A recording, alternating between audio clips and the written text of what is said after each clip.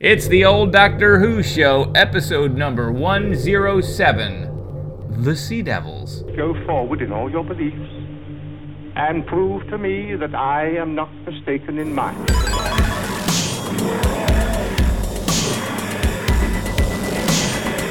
You couldn't control my mind before, and you certainly can't control it now. Would you like a jelly, Toby? The TARDIS, when working properly, is capable of many amazing things. Reverse the polarity of the neutron flows, and the TARDIS will be free of the force field. Well, the TARDIS is more than a machine, Stephen. It's like a person, you see. The resulting reaction is Are you ready? Hey, welcome back to the old Doctor Who show, your tri-weekly classic Doctor Who review podcast. We are talking to you, or at least I'm talking to you, as the gentle New Jersey snow covers this cesspool of a county. I'm talking about you, Mom of the County.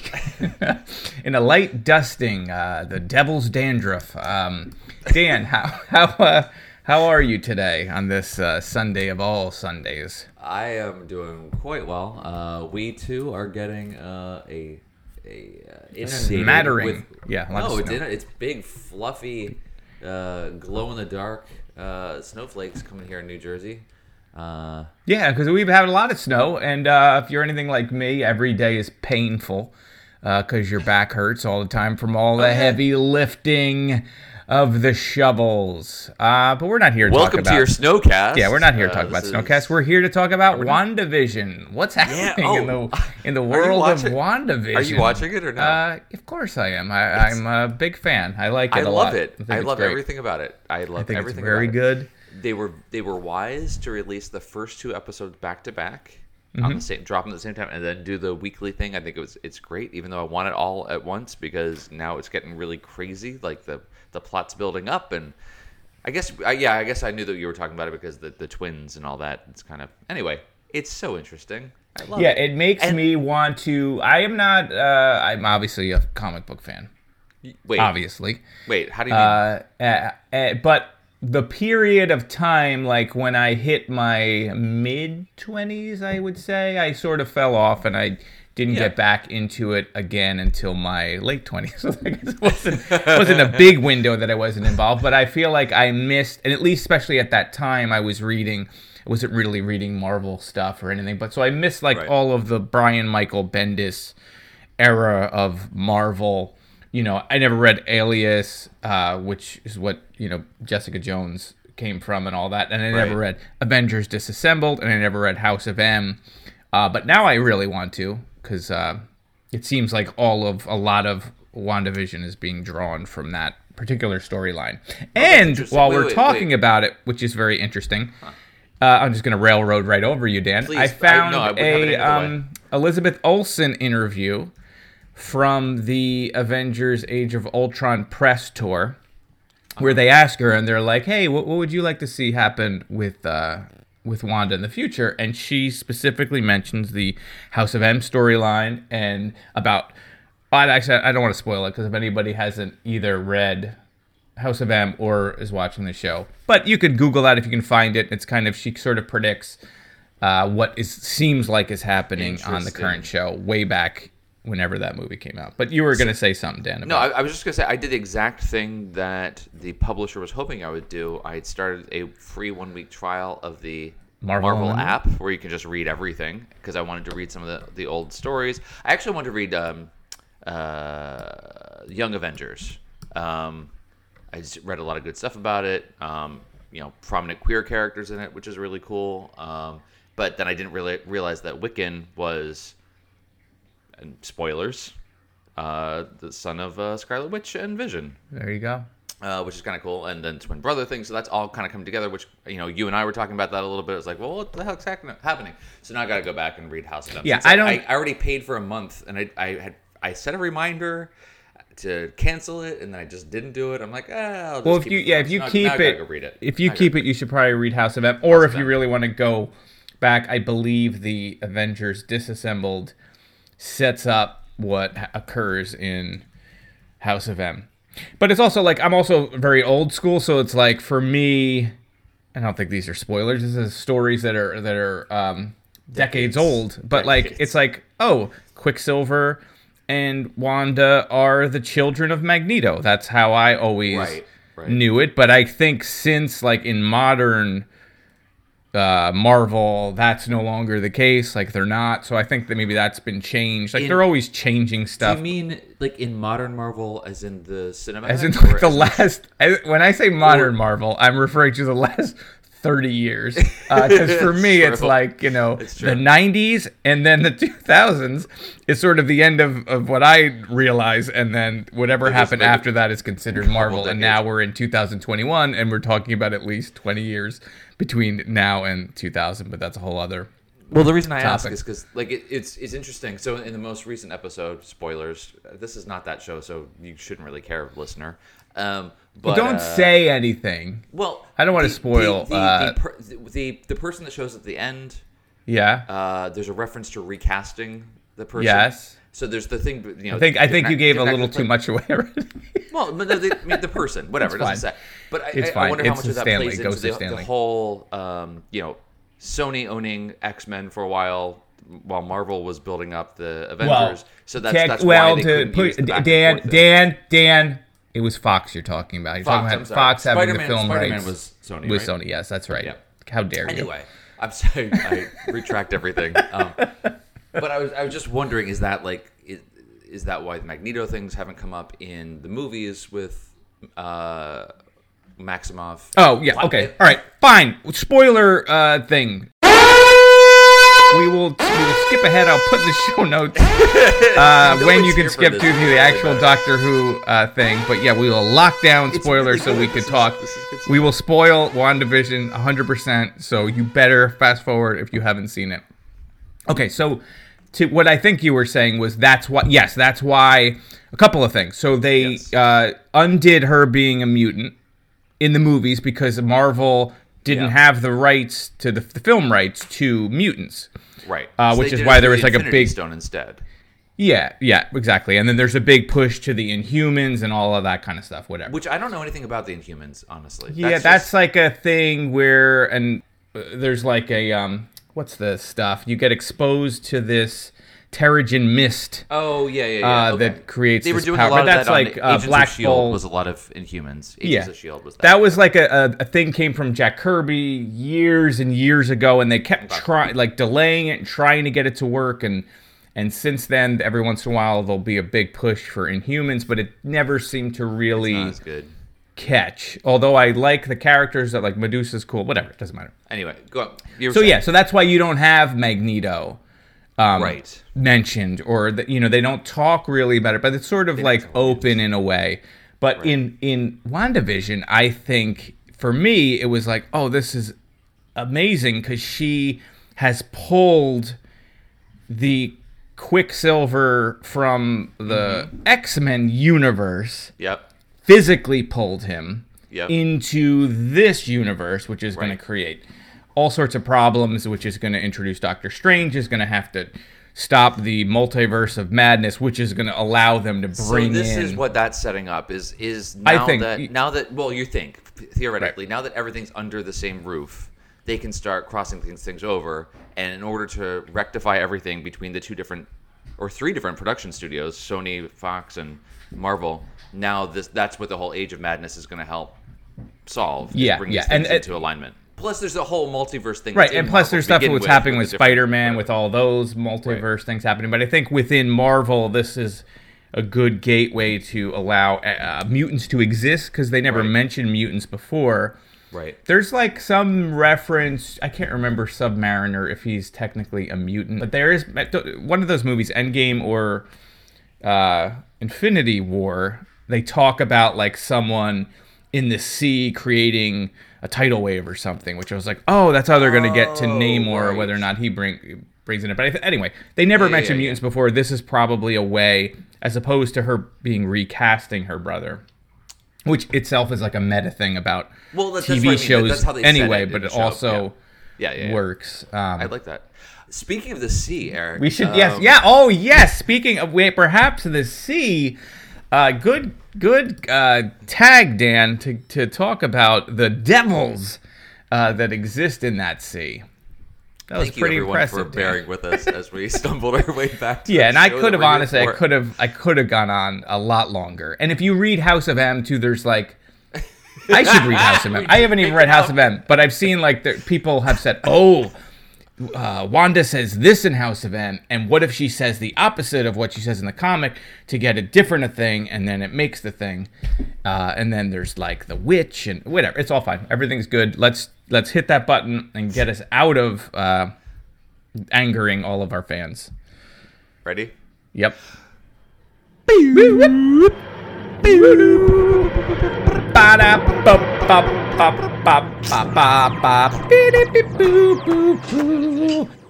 Just about to test it. I've seen things like that in a modern art exhibition. You don't honestly think you can transmit with it, do you? Certainly I do. I'll prove it to you. Right, here goes.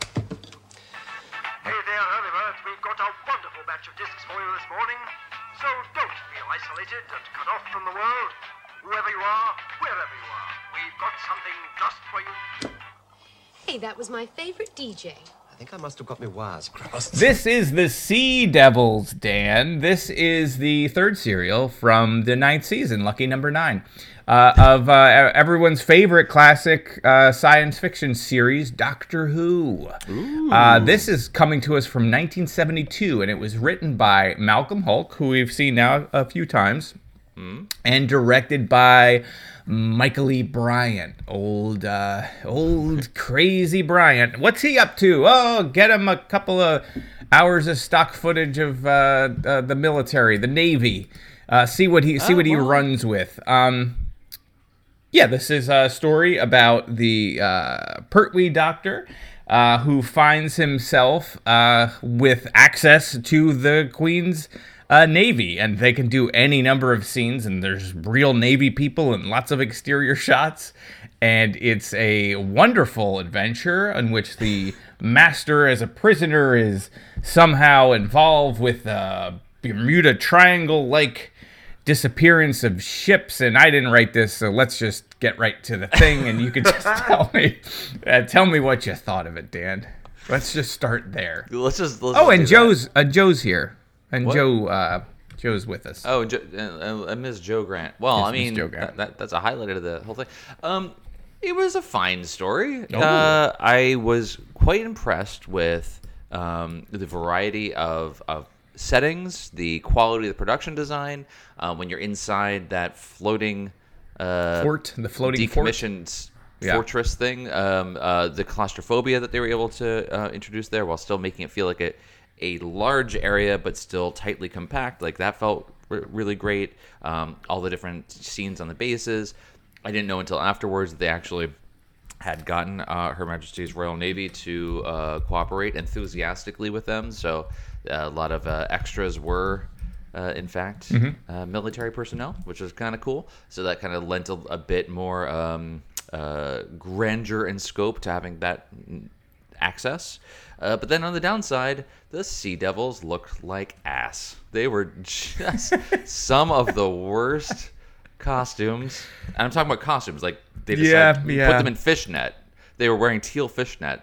And the prosthetics, the head, the mask, it looked like it was the mouth was being operated by a string. It was horrible. It just really upsetting. I don't know why it bothers me so much. You really, sound like really it's like upsetting. I feel like we all should be drinking coffee and smoking cigarettes, sitting in a circle with the way you're explaining. Well, I just need to share. I got really messed up. I started hanging out with these guys. They lived underwater. I don't even know how I got with them. They're related to these other guys that live underground. They're the same species, but they look totally different. Why do they talk so slow? So slow and so quiet. An improvement. I mean, eventually I'll cover my thing, but I felt like the slow talking, quiet talking was a big improvement from the last time that we saw them with, I forget, was it Troughton? I can't remember. It was like one of the old black and white ones, I remember, and it was really painful how slow the talking was, but go on. Yeah. Well, we saw them, the first time we see Sea Devils was in the 5th Doctor story. No, Orders but from we D. what's the other You mean name? the Silurians, though? Yeah, but they're the same, right? Well, they say they're the same related. race, but They're different. related. I mean, Yeah, they I say don't they're the know. same race, but there's different like species within that race, right? But I guess. but they I mean, talk the same. it's Like not- it was a painful, Yes. slow whisper that Yes. you're like, I just can't, I can't This was do better. it anymore. This is better. Yeah, and then we didn't even talk about this. We have the master. We have the master the whole way through. And Yeah, we do. For once, the cover art for the show, showing the master at the very beginning, wasn't a spoiler because that's how the whole thing starts off, which was good. So the master is imprisoned after the events of the demons. When he took over a town, and they've now imprisoned him, or think they've imprisoned him. He's actually running the show there, with his hypnotism that kind of seems to work sometimes, and then other times just he can't do it at all. Yeah, I mean, the which is super thing with that, frustrating. the thing with that is I feel like when I saw that, I was like, it kind of made me really dislike the psychic paper that was introduced later because it completely undermines his great ability that the master has to be the master over you. Like that's sort of his shtick, where he can look you in the eye, and for some reason the doctor doesn't realize that's what he's known for, and he just leaves them with army guys or navy guys or whatever for him to just take over, whatever. Well, they do that a lot. I mean, that's the psychic paper thing. The whole but once this you have run the is psychic like, once you have the psychic paper, like that is like, do well, everything. okay, I could just do it with this psychic paper I bought at the sci-fi novelty shop, where I can do the same thing as you and pretend I'm someone else instead of him doing the you don't need to see my identification. Well, what I was going to say is it's so strange because I agree with that. It's so strange because the entire conceit of this run is that he doesn't have access to the TARDIS. They wanted to completely take away that thing so they could focus on other areas, just like they de-emphasized the Sonic for a long time because it became a crutch. So it feels like with the Master, the hypnotism is kind of the same thing. Like traded off one thing and then just relied on another thing as a crutch. But the fact that it's so wildly inconsistent in this story is kind of strange, but whatever. Anyway, so that's the basic setup. You got Jo. She is lovely. I love their chemistry is fantastic. I'm sure I've mentioned this once or 3,000 times before, but I like this pairing. Overall, so fun. Eric, what are your impressions of this story overall? To lead off, I will say I just looked up like a Silurian appearances, and I can't find anything before Pertwee. And I have this weird memory of like Troughton in some kind of underground cave dealing with turtle-looking people that all talk the same way, and it was very slow and whispery. And maybe I made that up. Maybe that doesn't exist. Maybe there's another Doctor Who villain that also talks slow. I think that's an what it is, underground thing that I assumed were Silurians. Who knows? It's fine. Yeah. What are the dangers of doing this out of order? Yes, it's all fine. Plus half of my brain is going like, because I love the X-Men, so I'm always waiting. Still trying to bring it back. Waiting for Magneto to show up. So I loved this story. I thought the Sea Devil, all 6 parts were great. I liked it a lot more than I thought I was probably going to like it. I thought the music was amazing. Like Let's it's got talk this about really avant-garde, sort of off-kilter musical score, and the music cues I thought were very smart. I thought the directing was great. There's lots of weird close-up shots of like people's mouth, like their teeth, and just like it's just very, very strange. I like how the Doctor conducts himself, like he's bribing dudes for their boat. Like when he's leaving the thing. He's like, "Hey, if I give you $5, why don't you go find out where Jo Grant is?" And then he gets in his boat and he sort of steals it. And then she does the same thing. Yeah. I love Jo Grant, and I feel like the first couple of times we reviewed Doctor Who stories with her, I think it took me a little bit to warm to her, but now I love her. I think she's great. And truth be told, I also follow her on Twitter, and she seems like such an amazing, kind, generous person. Aw, I think it's probably colored my opinion, but I just like her. I think she does a really good job with the character. And I think my earlier criticisms were hers. I felt like there was a lot of screaming. She sort of was falling back into that screaming role, which was such like a hard contrast to East Berliz, who preceded her. So maybe there was some of that was what I was turned off by. She didn't really do that at all in this storyline at all. She was completely self-possessed. Awesome. She just had like a really good. Her characterizations were great. I thought the sound design, aside from the music score, which we should probably talk about separately, for sure, was just the use of like echo when you're in the fort and the characters are talking. It's echoey, and you really feel like you're contained and you're trapped and you're isolated. And all of the exterior and the lighting stuff for that was great. Yeah, I mean they have obviously you mentioned like the Royal Navy is all about the production, so they have access to hovercrafts. You see the hovercraft several times. You see real Navy soldiers and everything, and they actually killed people. I mean, it was real people were murdered. They were homeless or drug addict people. They were privates. They had to clean up the streets. But it had great exterior shots. The whole thing was good. I like the Master. I like how he's visited like Hannibal Lecter, like it's time for us to talk, and he's behind his glass and he's sliding the case files over. So that was cool. There's a weird thing that happens when the Doctor sees the Master on the television, which has a Venetian blind. Venetian blinds, or slatted blinds in front of it. I guess we'll talk about that. And he mentions him being overweight. Or he says like something like, I feel like he put on some weight. And then the next time you see the Master, he's exercising. He's on like an exercise bike, or he's doing like a rowing machine. I was like, what is that? It's one of those bands that you wrap around themselves and they just like. And I was thinking, because we are constantly jumping around. I was like, is this the first time we got Delgado? It's Delgado, right? Is that his name? It is Delgado, yeah. Is this the first time, and that's a joke because it's not the? But no, we saw him earlier in Terror of the Autons. I think it was just a joke because he's been in prison for however long. It was just weird. It was weird, and then they did the workout. I liked the. I'm sort of. But wait, hang on. He was working out though in a full turtleneck. Yes. It was like the whole. It was very strange. Yes. Like he might as well have been in a cravat with like ruffly laced. Just awesome. And I don't remember how he got caught. And I guess maybe he got caught at the end of Terror of the Autons. Was that the previous time we had last seen him? No, it was the demons. The demons. Okay. I can't remember. Where they took over the whole town with the maypole celebration. Yes, they run over him with Bessie. That's right. Yeah. The blonde military lady. Yes. Every scene that she's in the middle of a call, and she hangs up the phone, and then the scene starts. Like she's always talking, and then someone comes in and she hangs the phone up real quick. She's actually. I kept waiting.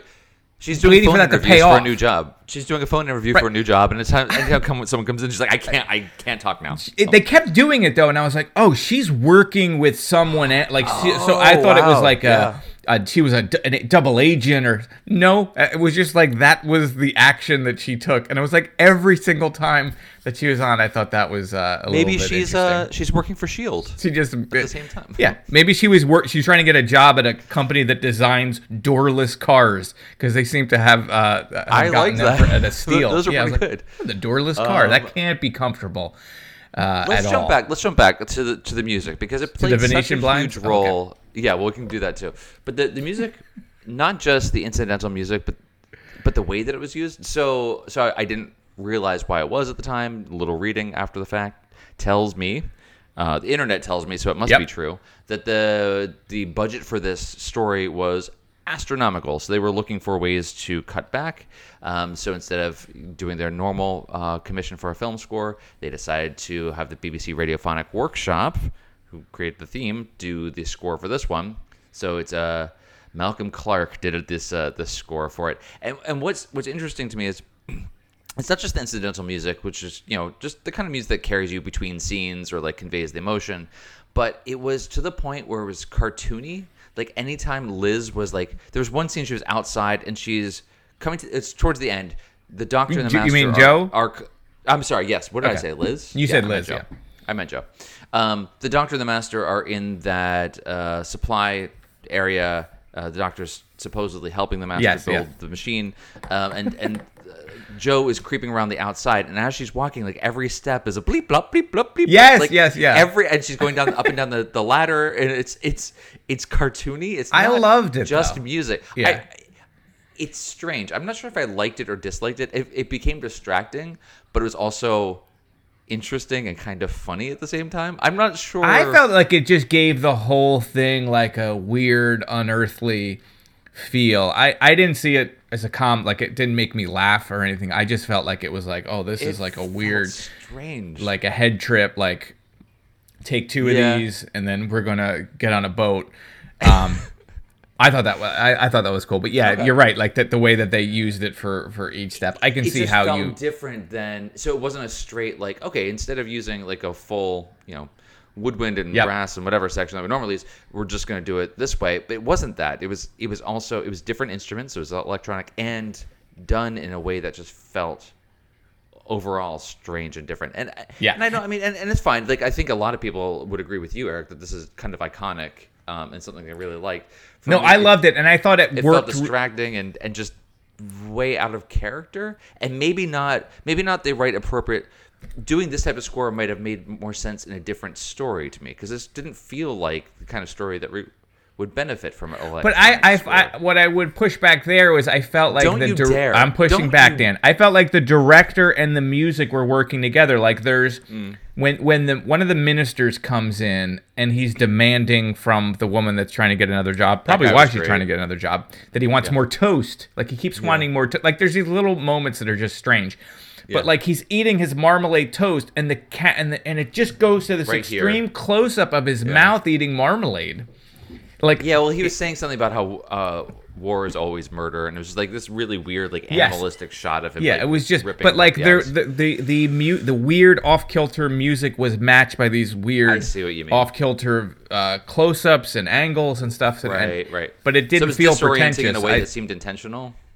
Yeah, I don't know. I felt it worked as sort of like an arty type thing without feeling pretentious or weird. It just felt like, I don't know. It was more into my vibe. Dan, I was vibing on it more. But I want to talk about Hannibal Lecter again, because I'm looking through my notes and I made the comment like, oh, it was like Hannibal Lecter. But they also both use the pretend you're dead with the face of your enemy to get out of the situation. Remember, like the master does the exact same thing that Hannibal Lecter does, where they're rushing the body out, and then they reveal the face. Now, in this case, it looks like it's not the severed face of his enemy. It is, and then like I was like, oh, like when did he make that mask? And then I was like, he always has a mask. He always has a master mask in his back, kind of like like Zartan that had like the inside the actor's studio James Lipton mask.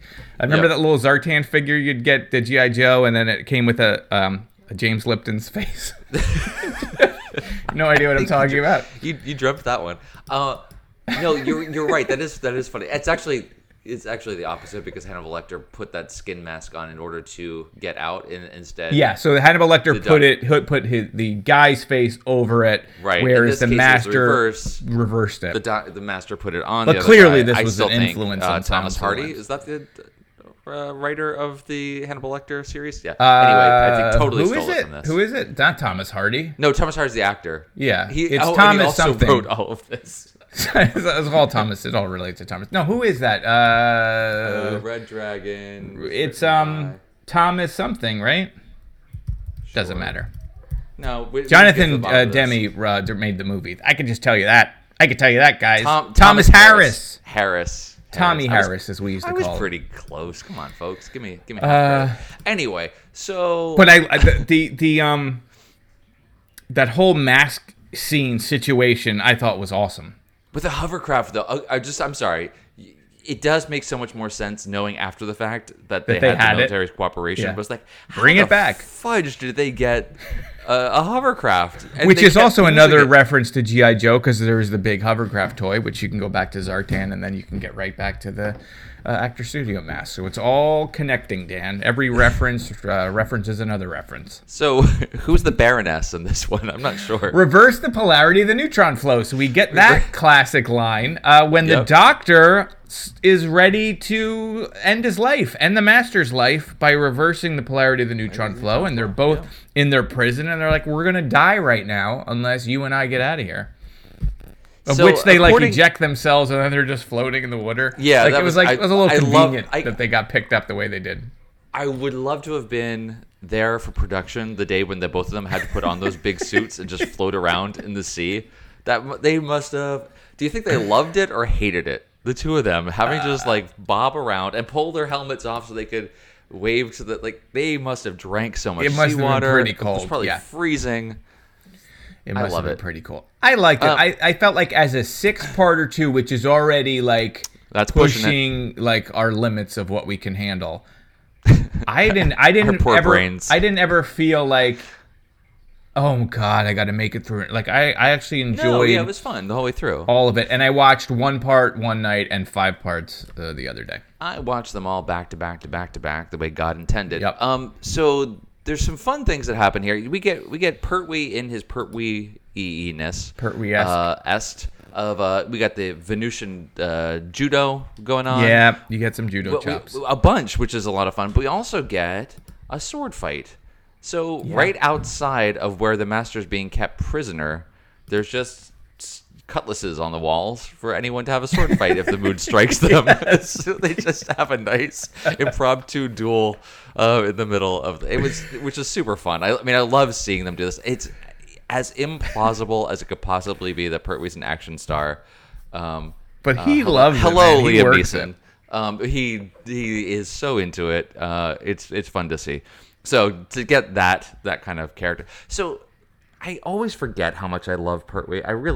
He's great. Do. They have these moments, and they do this with all the Doctors, where they temper the fact that the Doctor is this ancient, smart, genius level, able to kind of do anything, talk his way out of any situation. But they leaven that with his weird flex of him. Of what? I was gonna say his weird flex when Joe is hungry and they bring her sandwiches. He takes the sandwiches from her just because he can, offers them to everyone else, and then gives them back. It was that was a strange. He ate 3 in a row really fast and just scarfed them down, and then first he yelled at her. He's like, "What do you think this is, a picnic?" And then he eats them, and then he offers them to everyone else, and then he gives them back. Just so she knows who's in charge. It's that where and his was that what you were gonna say? Well, those types of moments, those moments where he is also kind of silly and bumbling, when they're on that fort ship in the ocean and they don't have a way to communicate, so they're going to take the broadcast system and reverse it so that it can be a transceiver, and I like that part. Screws it up and it sparks. Those moments, his facial expression, he's so expressive.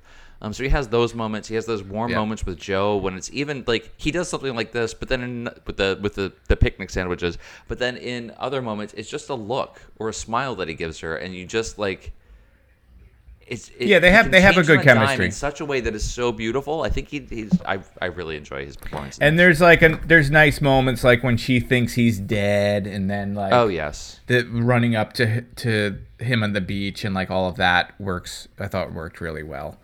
Yeah.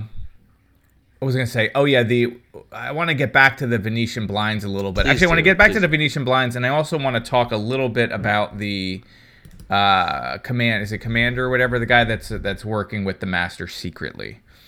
Yes. Well, first with the Venetian blinds, come on, why did they even need that thing? And then the first time you see it, it's not so bad.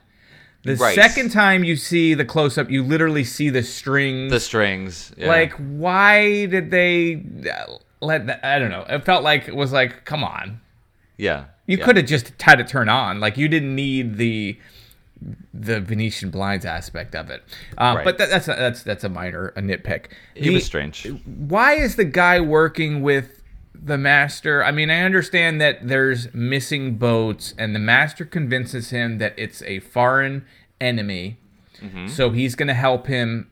But why the cloak and dagger secrecy, hiding it from the rest of the military? The rest of the military, that he's hiding it from the Doctor. You know, when the Doctor first comes and then he leaves, and the guy comes in, he's like, we fooled him.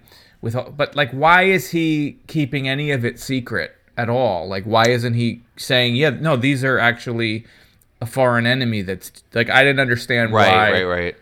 What was the purpose of any of that? I mean, I don't know if they say this, but the only thing I can imagine is that it's, who knows who's been infiltrated, who can you trust in the military? We're going to do this on our own. I don't know. I guess, but they don't really maybe play to up some on level. that.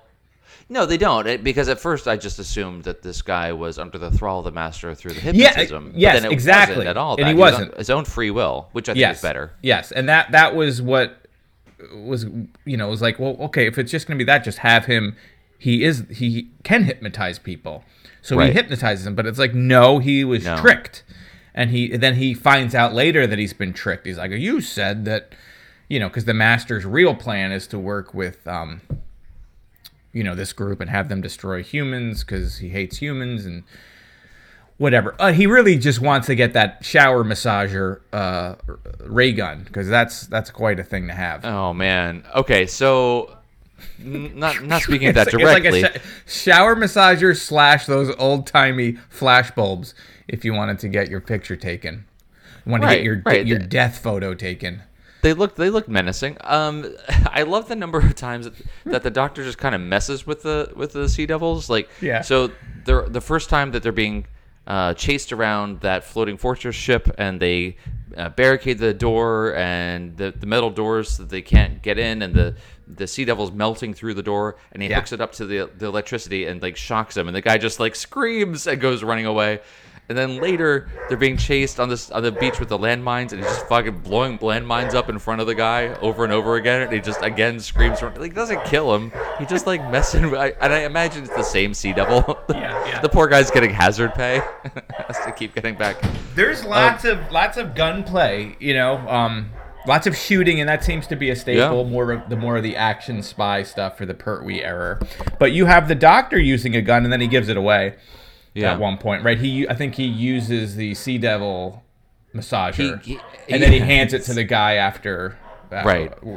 Because there's that whole other plot where there's the sub, and the guys that are in ties at one point, but then not in ties. Yeah.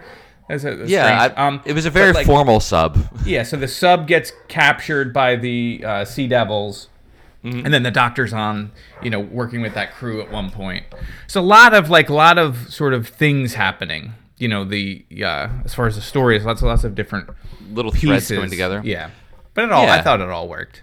I thought so too. I mean, for a 6-parter that really did have a lot going on. 2 hovercraft scenes. That's that alone. What happened? You paused? I know. I want to see. You're just thinking about the hovercraft. I just wanted to see how long we can go with that. You feel free to edit that out. Sorry. We both just realized, what are we? Why are we talking about hovercrafts again? What is happening? I don't know. Do you have anything else with the story? Did we cover all we need to cover? One thing that I didn't quite understand.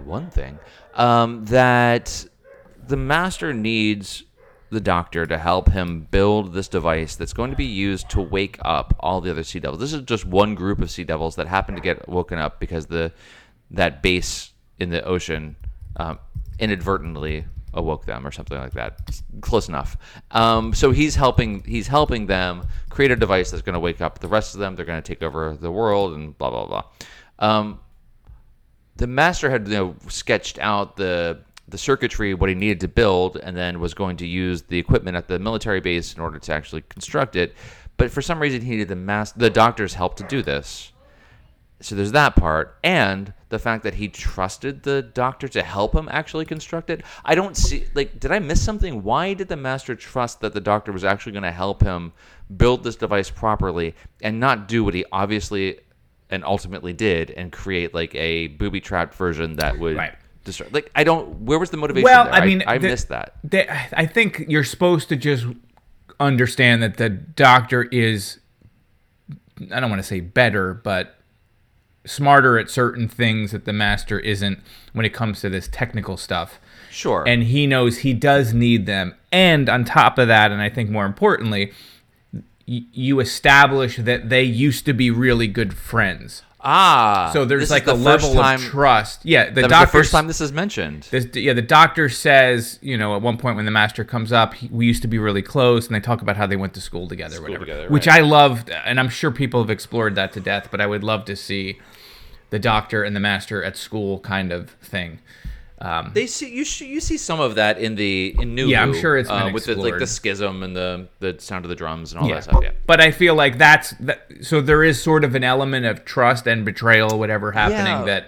I guess. But it's weird, like right, because then when these Silurians come in, they're like, they say the quiet part loud, and they're like, "Do we kill him now?" Like right before he's gonna. Right. And the Master's like, "No, not yet." Well, but he's standing right there.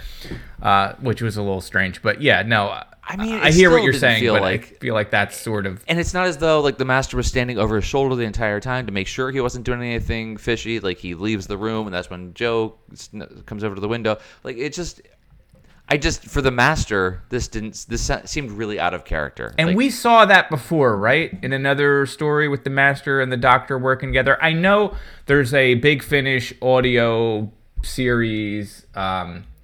About Davros, I believe, where Davros and the Doctor have to work together to build something.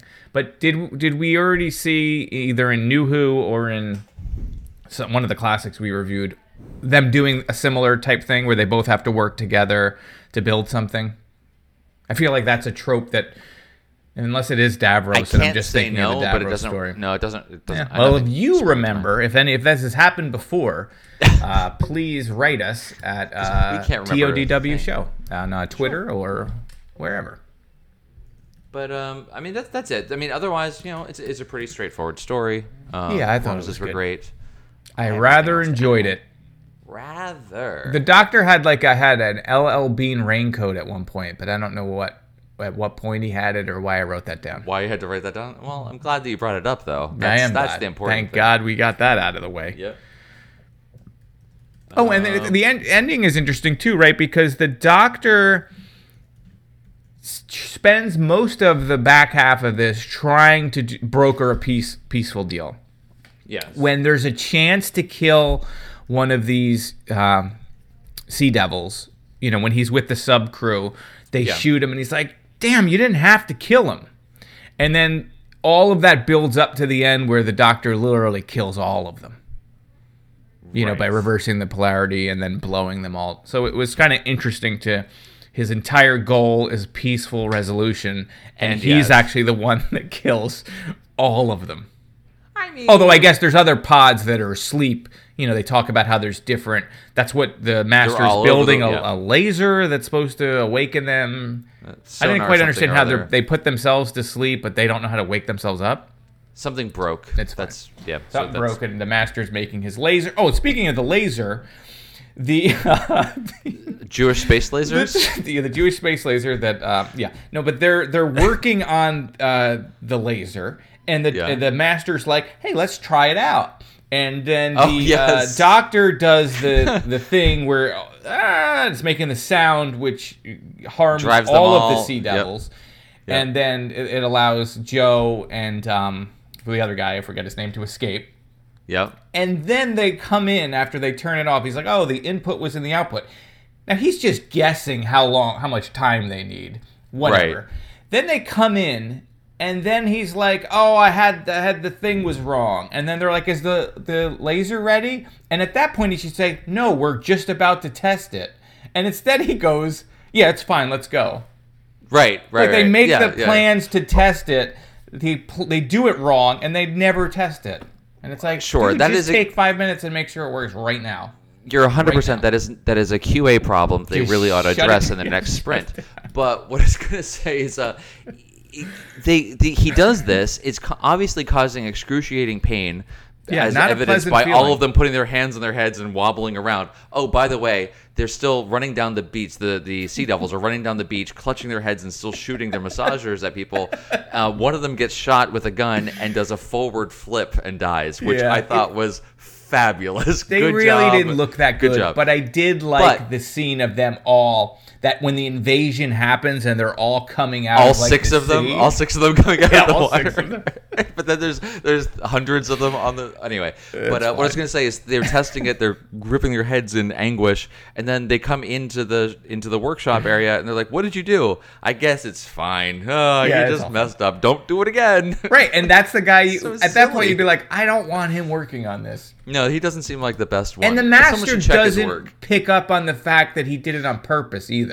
Or he doesn't No, seem like he no. does. He's like, Not at all. Oh, the input was in the output? Okay, that makes sense. That happens all the time. Who hasn't been there putting the input in the output? Dan, now that we know what you thought of this and what I thought of this, what is did this? The people think of this? I know we have at least 2 emails and maybe some tweets to do, or... We got tweets, we got emails, and if you all want to get in touch with us, you can tweet at us at TODW Show on the Twitters, and you can also email us at theolddoctorwhoshow@gmail.com.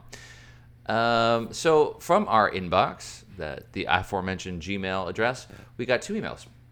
First of all, our friend Chris C. writes, "Hi gents, my thoughts on the Sea Devils. The incidental music created by Malcolm Clark for Sea Devils adds an eerie atmosphere unlike any other Third Doctor's episodes. Many critics at the time didn't like it, but for me, it worked." So I'm all the critics, because I'm on the fence about it, but you're just like our friend Christopher, Mr. Eric. Other things I really liked and laughed over. The Doctor's sword fight with the Master. Yep. Agreed. Super good. The best... cliffhanger, episode 2, when the Master throws a knife at the Doctor's back. Oh, that was good. I like that. I forgot that. And when it comes back, it just kind of does the turn and the kind of mugs to the camera, which I loved. Next, the Doctor not being able to get enough of those little the little tea sandwiches. Yeah, sorry, I can't read English. It's my first language. That was just, he was gobbling them down and basically like spitting his way through his lines while trying to shove finger sandwiches. The bearded sub-commander with the twitchy eye. Oh yeah, that's right.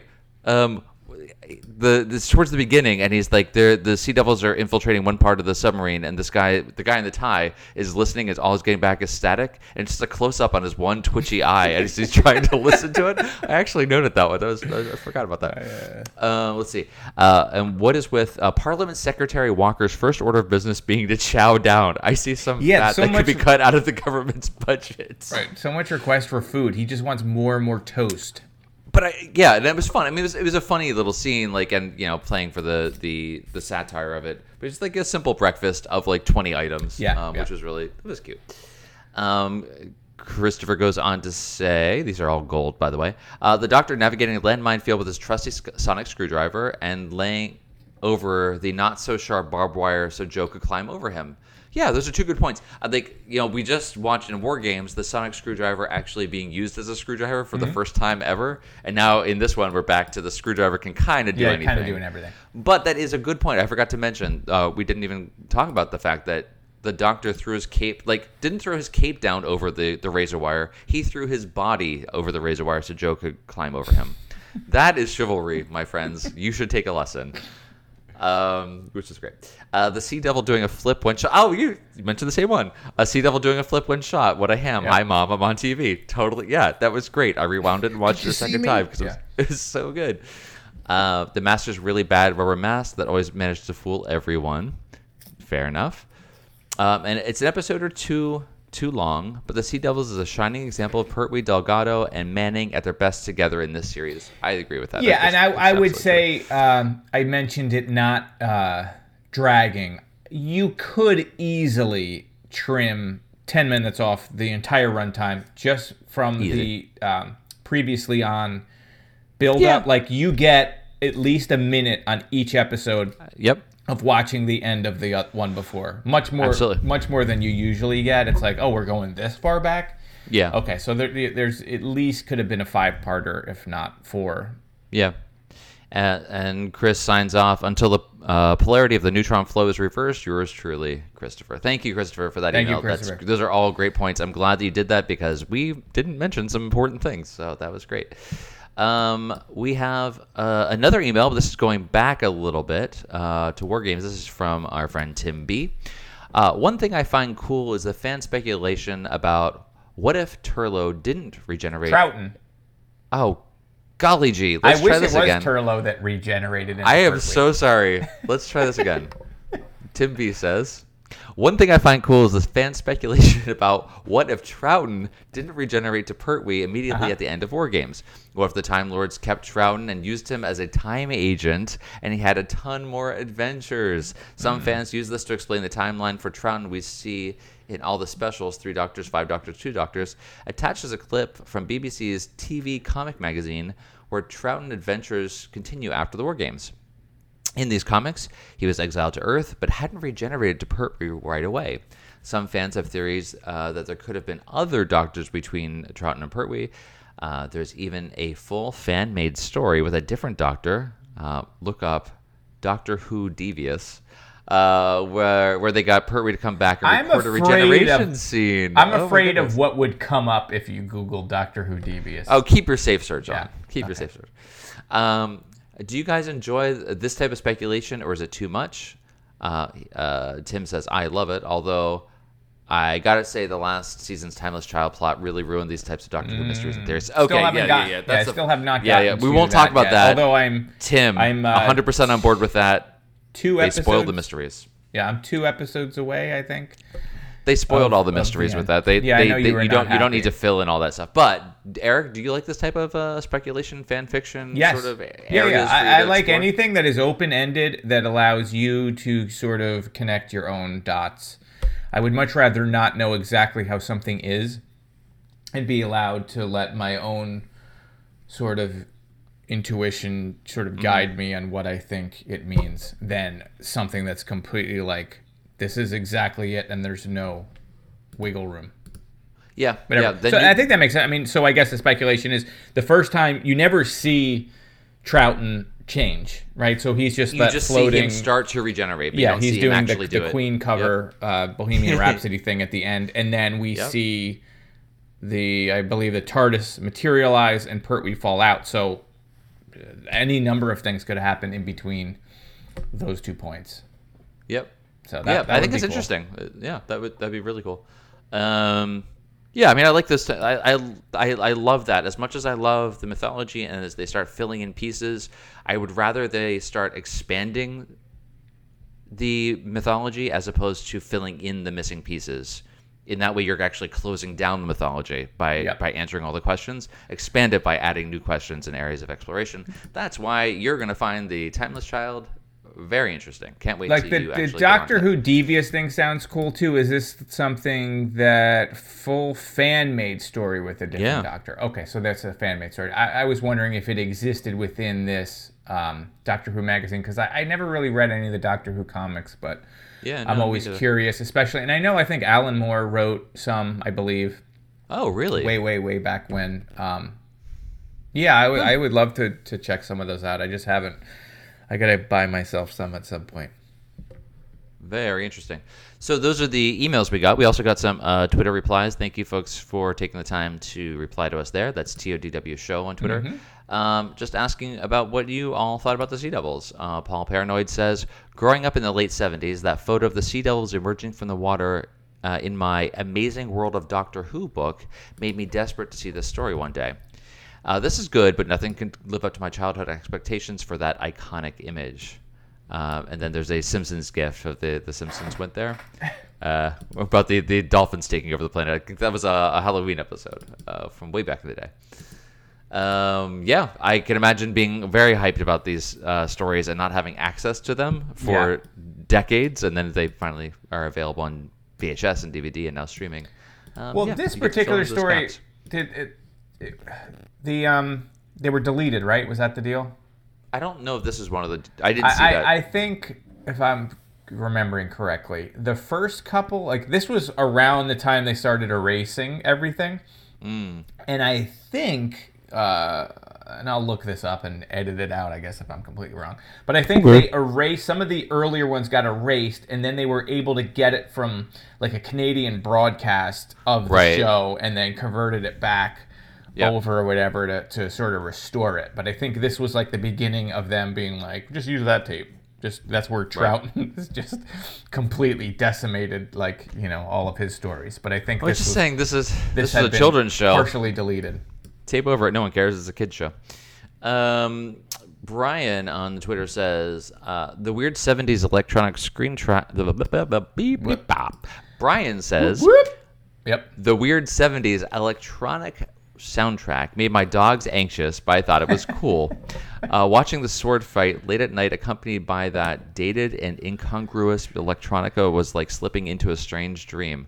I think you kind of said something similar there. Yeah. Well, I thought it was I didn't think it was dated. I think I liked it. Well, there you go. Eric still likes it even minutes later. I think it's good.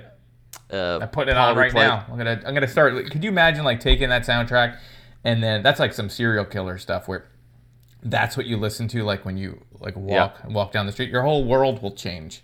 Yeah. So that's what all of us should do. You find the soundtrack to this, put on a pair of headphones, and go shopping for bread or something at the supermarket and see, or knives. Maybe go to the hardware store. See how the whole world looks. So you can find. Paul writes back to us again about the unit time dating.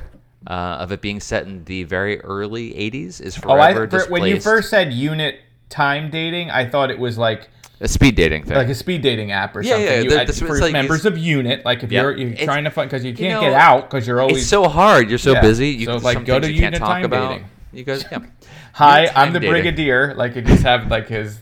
Yep. Things. Go on. Paul says unit time dating being set in the very, very early 80s is forever displaced by the master watching the Clangers on the prison TV. Oh yeah, that was so weird. Like and he thinks it's real, but he's like, is this like an alien thing? And he's like, that's a kid show. And then you're like, is this like a meta commentary on us watching this show? And they're like, you're watching a kid show, and he looks at the camera. But, that was like a weird thing. I don't know why he needed to give the big wink to the camera, but that seemed over the top. You're a grown man. And I'm like, you're right. I should be doing other things. And then I take out my Walt Simonson Thor omnibus that I'm reading late at night. It's because like, hey, this was written in 1983 for an 8-year-old boy. I'm loving it. Yeah. I am loving it. It's fantastic. I bet it is. So he's watching a show called The Clangers, which we in America did not get, sadly. It looks like it was amazing. As the show stopped being officially broadcast in 1972, repeats were not common in the 80s. Hold on, wait, can we pause again? I got to pause again on that. When you first saw the Clanger footage, were you like me, where part of you was like, is this supposed to be alien footage that he's watching of actual aliens? Or is it supposed to be him watching a kid show? I thought it was supposed to be him watching a kid's show. I just thought it was something that they whipped together real quick for Doctor Who as a kid's show and not an actual show. Yeah, I thought maybe they were going to be the aliens in the show. And having seen the Sea Devils, it's not that far off. It could have been. I'm like, is this? This has got to be him watching a kid. Or is this like, the guy could have came in and said, that's Satellite 6. We found them floating. Like, it could have gone. Oh my God, it could have been. That point. Satellite 6, though. That's good. Thanks. What was that Dreamcast game? Satellite something with the Satellite Station with the woman, and she had like Jet Set Radio and Jet Set Radio. No, that's the one where they're on skates. Yeah, I love that game. That was not the same thing. Okay. I don't know at this point. It doesn't. Who cares? David Richardson on Twitter says, "What's not to like? Pertwee, Joe, Sea Devils."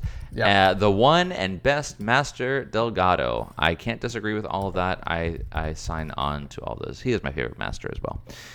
That's what we got on the Twitters. So thank you very much for taking the time to write to us there.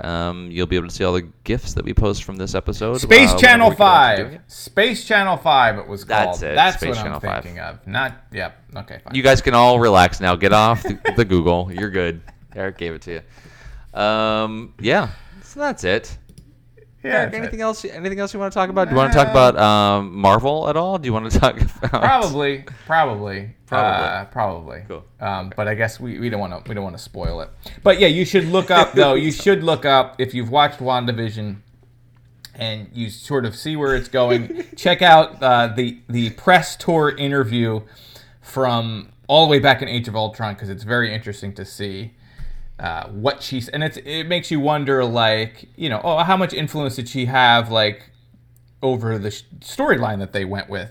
Or how much did they have planned in advance that she was kind of aware of? Well, I get the sense that she's a fan of the material, and not that she knew that's where they were going to go. Interesting. You know what I mean? Yeah. Do you want another 20 minutes on this? Or? It's fine. No, I think we're good. Okay. We're All good. right.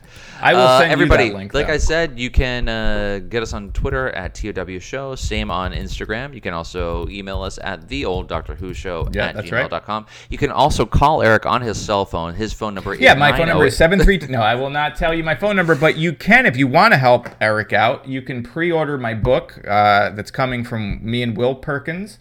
It's called Goblin. The window to order it from your local comic store is unfortunately closed, but that doesn't mean you still can't get it. You can certainly ask them. They can get it from Random House Penguin, or you can go to Amazon, or you can go to Target, or you can go to your Or you can drop by Eric's house. But yeah, pre-order it. If you have the $15, pre-order it, because the pre-orders are going to determine how much marketing money that they put behind it. So the more you pre-order it, rather than waiting for it to come out, the better. And I understand it's a lot to ask, but it would go a long way. Yeah, everybody get on that. Yeah. If they think it's going to sell copies, then the whole world sucks, because it's like you can't sell a lot of copies unless it's marketed, but they won't spend any money on marketing it unless you sell a lot of copies. So you're sort of stuck in the middle limbo. with you. Me and Dan. What? What's happened? What? I don't know. I don't know what's happened. We sort of, I tried to self-promote, and I went right into the toilet. That's fine. It's all good. We're good with that. Yeah. Okay, everybody. Well, until next time, I don't know. Yeah. Be good, I guess. Or not. Or don't. Or don't. not. We care. Live your life. Love you all. Live your best life. All right. Goodbye. What just happened? I don't know what happened at the end, but I got very tired.